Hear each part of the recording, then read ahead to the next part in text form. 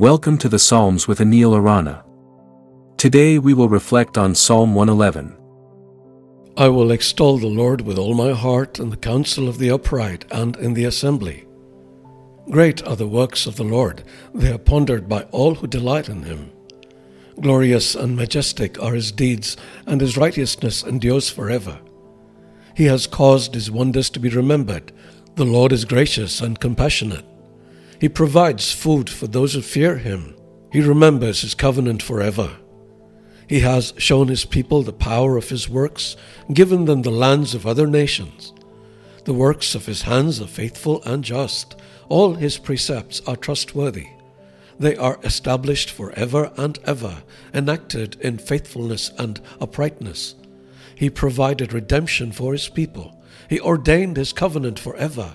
Holy and awesome is his name. The fear of the Lord is the beginning of wisdom.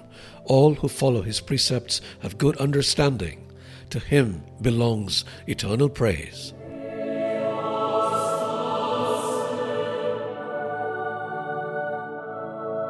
I am sure that you have heard the phrase, the fear of the Lord is the beginning of wisdom. It comes from this psalm and the book of Proverbs. At first glance, the idea of fearing God might seem at odds with the modern understanding of a loving and compassionate deity. But let's dig into this a bit. In biblical terms, the fear of the Lord doesn't mean we should be terrified of God as one might be of a tyrant. Instead, it refers to a profound reverence, awe, and respect for the Almighty. It's recognizing God's infinite power, righteousness, and majesty, and consequently responding with humility and devotion. Now, why is this fear equated with the beginning of wisdom? In the biblical sense, wisdom isn't just about knowledge or intelligence.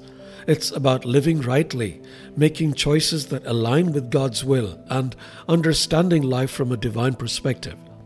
When we approach life with reverence for God, we lay a foundation for making decisions that reflect his character and purposes. Isn't it fascinating how something as profound as wisdom begins with something as simple as reverence?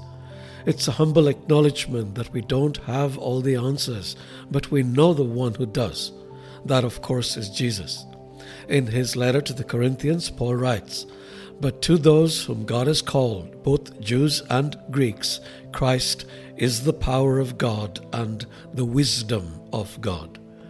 A relationship with Christ grounded in the fear of the Lord, or if you prefer, grounded in reverence and awe, becomes the lens through which we can view and navigate the world.